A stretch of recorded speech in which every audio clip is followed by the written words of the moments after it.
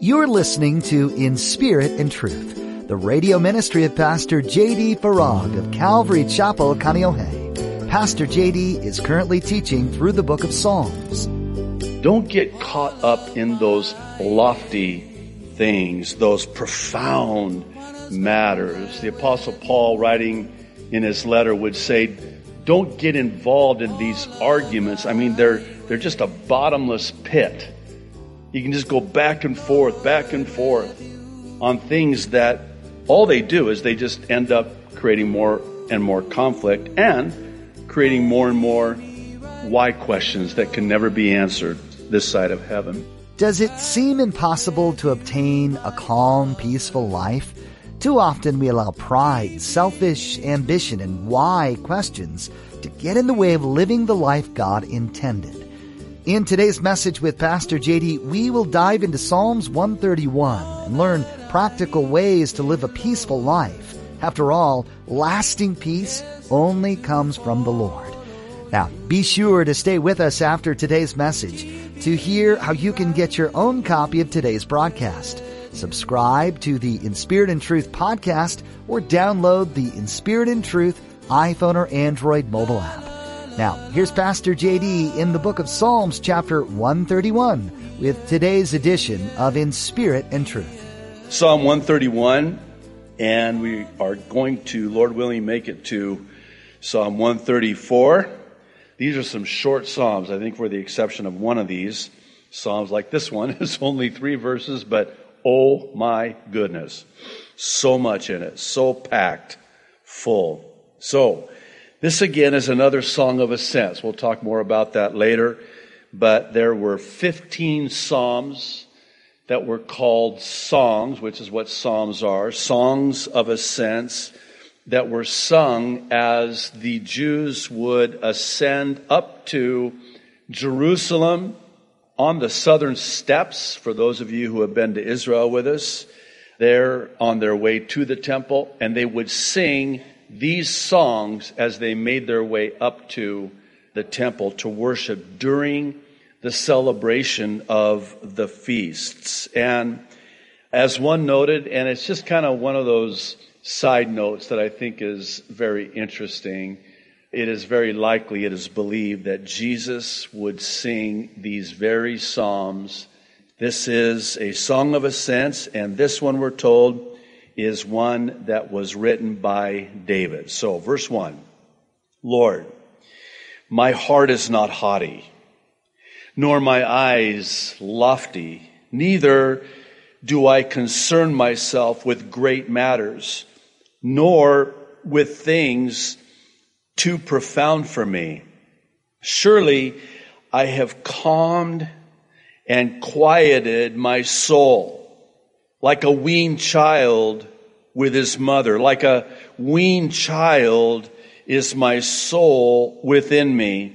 O Israel, hope in the Lord from this time forth and forever. I have to say that Psalm 131, though only, again, 3 verses, is so packed full of very practical wisdom. And I love how David pens these words and likens it to a baby, an infant that has been weaned and, if you will, is no longer fussy. The baby is calm. I tell you, there's nothing better than a calm baby, especially when you have had what they call, when my wife and I were told, they have terms for these kids, these babies. They're called active alert. Translated, you'll never sleep again. Our second son, Levi, who's now 18, I was just sharing this again this last week as a friend visiting from college from California. And I was talking about how when he was born, I truly thought something was wrong with him. Because our first son was born, screaming and wailing. And, of course, I was there. I got to cut the umbilical cord. And it's like, now what do I do? And he was screaming. Levi, when he was born, he was not screaming. he was smiling. I thought, oh my goodness, something's wrong here. And I actually asked the nurses, I said, is this normal? And they said, oh, you've got an easy baby. And they were absolutely right. But we've always called him our lovey Levi. He was so calm, so easy, so quiet, rarely cried. I mean, his birth picture right out of the womb, he's smiling. And I'm thinking, why couldn't all of our children been like that? But this is what David is painting here on the canvas of this psalm. He's likening his soul, his calm and quieted soul, to that of an infant that has been weaned and is no longer fussy. You know how babies, when they want a nurse, boy, they'll let you know. And they're so fussy and cranky and they're crying. And now the weaned infant no longer does that, because now they're quiet, they're calm, because they know they're going to get what they need. And this is what David is likening himself to. Now, I found 3 practical ways that David mentions here that we can realize this in our lives. It probably goes without saying, but I don't think there's a one of us here that doesn't want a life that is peaceful and calm and quiet and simple, not complicated, right? What's the antithesis of peace and calm? Chaotic, turmoil, tumultuous. So notice this first way. Again, very practical. It's that of not being haughty or arrogant. You want to live a peaceful life, a quiet life, a simple life, then pride cannot be a part of your life. If you really think about it, it's pride that breeds quarrels and fights. Why do you fight? James asks, seemingly rhetorically. Is it not because of your pride and your selfish ambition? And that's really what David says is the second way to live a peaceful and calm life. Notice he says that he has not set his eyes on lofty and selfish ambitions. Nothing wrong with ambition. Would to God that we would have more ambition when it comes to the things of God, but it's the selfish ambition that comes packaged with the striving to gain, jockeying for position. That is the antithesis of peace and calm and quiet. That is a life riddled with turmoil, riddled with conflict. Not peace, not calm, not quiet. It's this third one. It's really interesting. It's that of not concerning ourselves with great and profound matters. In other words, not letting our hearts be troubled with those things that are too high for our understanding. You know, I think about Deuteronomy 29:29. It's kind of a go-to verse when you don't know the answer to something and somebody asks you the why question. Why does God allow this? Or why does God do this? Deuteronomy 29:29 basically says this: the secret things of the Lord thy God belong to the Lord thy God. In other words, there are certain things that are just too high for our understanding. We will never get the why questions answered this side of heaven. And even if God tried, it's not that God won't tell us, it's that God knows he can't. Why? Because, think about it. How can a God who is omnipotent, omniscient, and omnipresent, infinite, answer and satisfy that which is finite? You know what would happen, right? It would be just like that little 3-5-year-old. They ask you, why is the sky blue? So you try your best. Well, because it's a reflection of the water. Well, why is it the reflection of the water? Well, because, and then you just keep going down this road. Why? Ay. You can never answer all of the why questions. It's impossible. And I think that's the way it is with us, with the Lord. It's not that the Lord is saying, well, I can't tell you why I'm withholding from you. I can't tell you. It's more like this. I want to tell you, but there's no way you'd be able to comprehend, fathom. It's unfathomable. It is incomprehensible. If I even tried, it's like the Apostle Paul. I mean, he's talking about, and it's in the third person, and it's 14 years after it happens, which always, and I don't mean to go off on this, but too late, I already kind of did. I always wonder about those who say that they, saw what heaven looks like, and then they write a book. I'm not being disparaging. I don't want to be derogatory. I just have to ask myself, and maybe it's just me, you'll forgive me, but if the Apostle Paul, who was caught up to the third heaven and saw glory, the glory that awaits, and would try to even describe it. And when he does, it is so impossible to articulate it. And he's so blown away by it that he speaks of it in the third person. I know a man. He's talking about himself. And 14 years, it's almost like reluctantly he shares about being caught up to the third heaven. And oh, by the way, it was for that reason that God gave him a thorn in the flesh to keep him humble because of that which God had showed to him.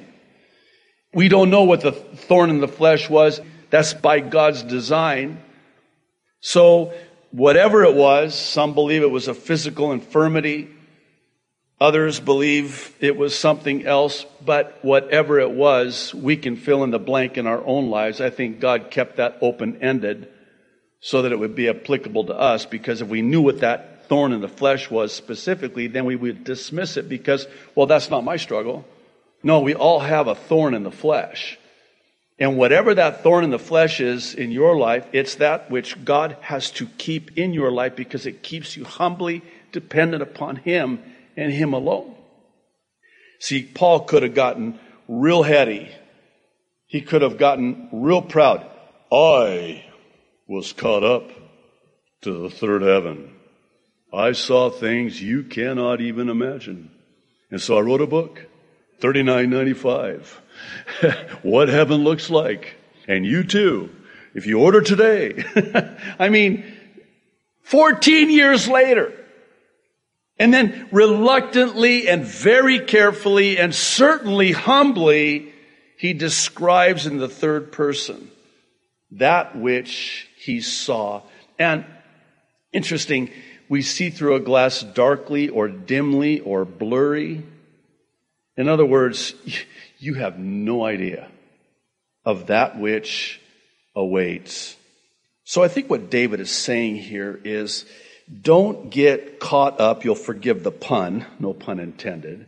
Don't get caught up in those lofty things, those profound matters. The Apostle Paul, writing in his letter, would say, don't get involved in these arguments. I mean, they're just a bottomless pit. You can just go back and forth on things that all they do is they just end up creating more and more conflict and creating more and more why questions that can never be answered this side of heaven. If you'll just indulge me for a moment, I want to share with you regarding this, because this, and I'm just going to be very transparent with you and open with you and say to you that this is one of the greatest struggles in my life. And that is living a life that is calm, quiet, turning the volume of my life down. And the volume in my life gets pretty loud sometimes, most of the time. But it's trying to live and quiet my life so I can have that intimacy with the Lord. You know, busyness can be the greatest plague in the life of a Christian. And the enemy knows it too, by the way.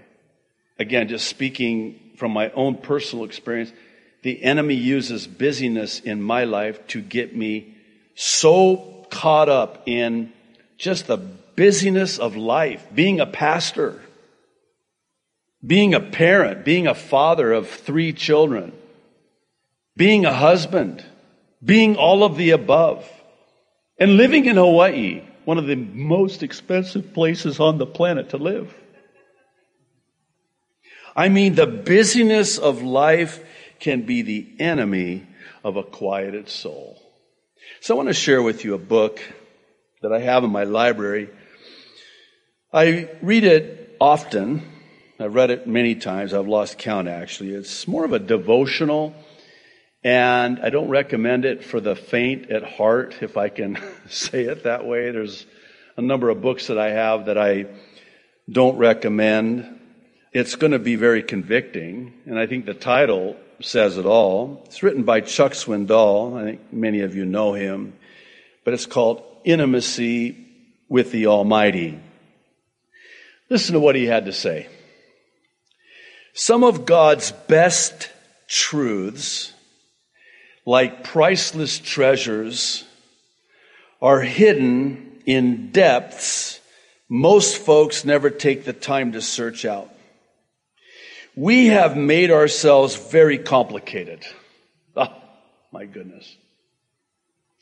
Those who determine to simplify their lives quickly discover it is a rigorous solo voyage against the wind.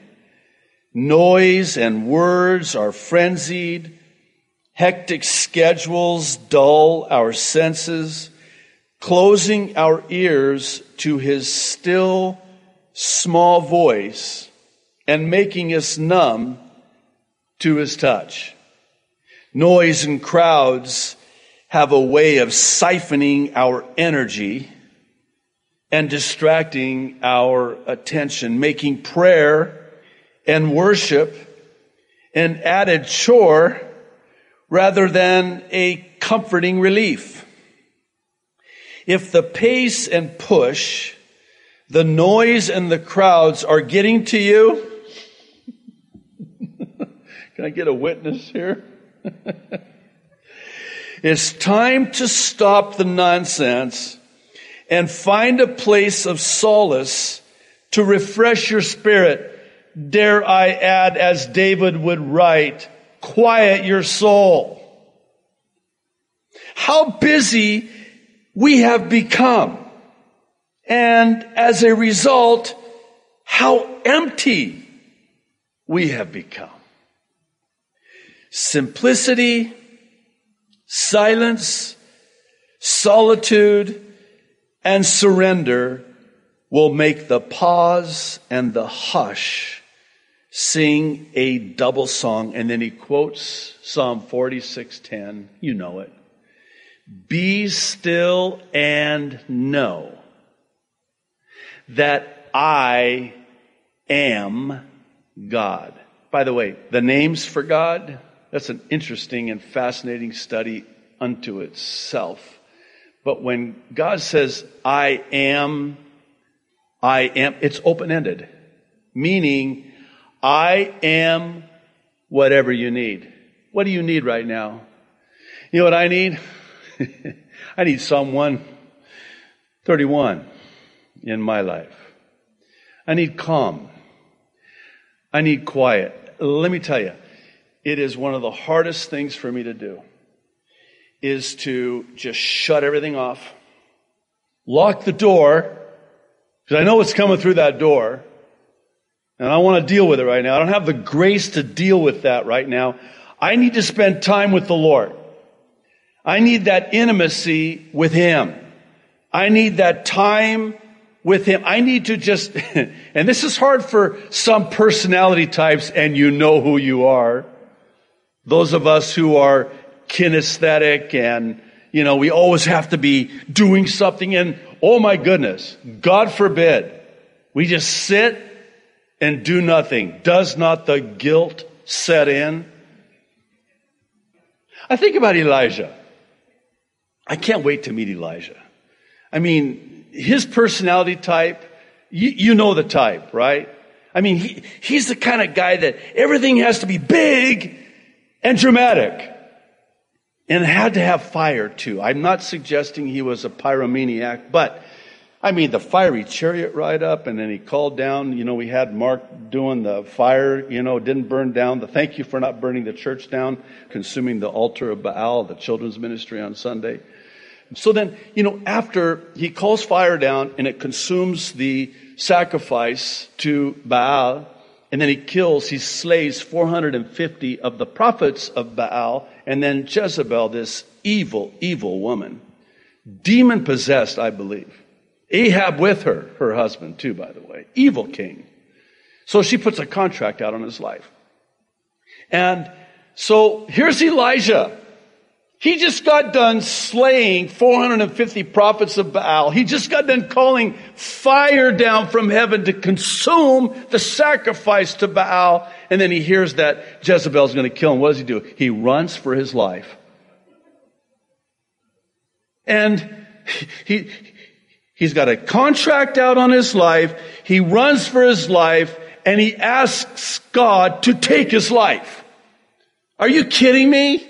What happened to Elisha, my hero, calling fire down from heaven? Praise that it won't rain, then praise that it will rain. This guy's a powerful man. And now he's running for his life from Jezebel? Really? What in the world is going on? And so God is so gentle with us, so patient with us, right? So God finds him hiding in this cave. And he says to Elijah, "What are you doing here, Elijah?" And Elijah just starts whining. They're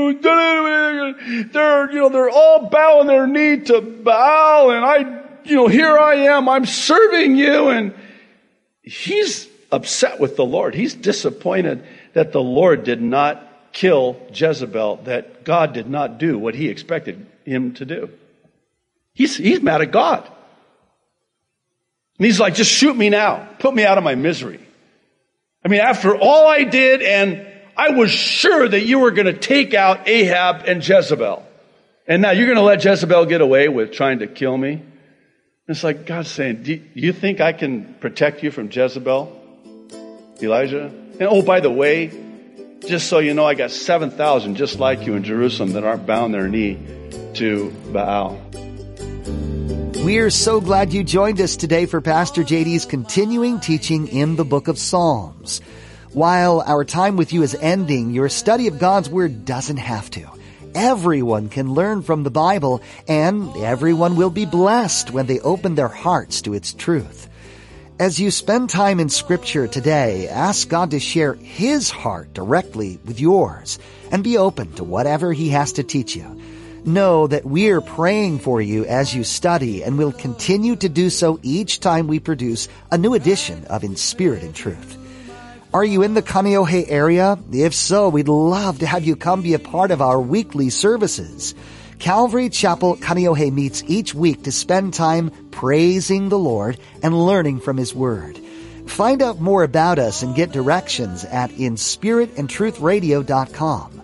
You can also hear additional teachings from Pastor JD while you're there, or download our mobile app for Apple and Android devices to access these messages anywhere and everywhere. We'd also like to point out Pastor JD's Mid-East Prophecy Update. Each Friday and Saturday, Pastor JD updates us on where the world is in conjunction with the prophecies of the Bible. He takes the time to comb through the news and tell us how world events line up with God's plan as stated in His Word. If you'd like to view the latest edition of the Mideast Prophecy Update, visit our website. Again, that's inspiritandtruthradio.com. Thanks for joining us today for Pastor JD's teaching, and we hope you'll tune in again right here on In Spirit and Truth.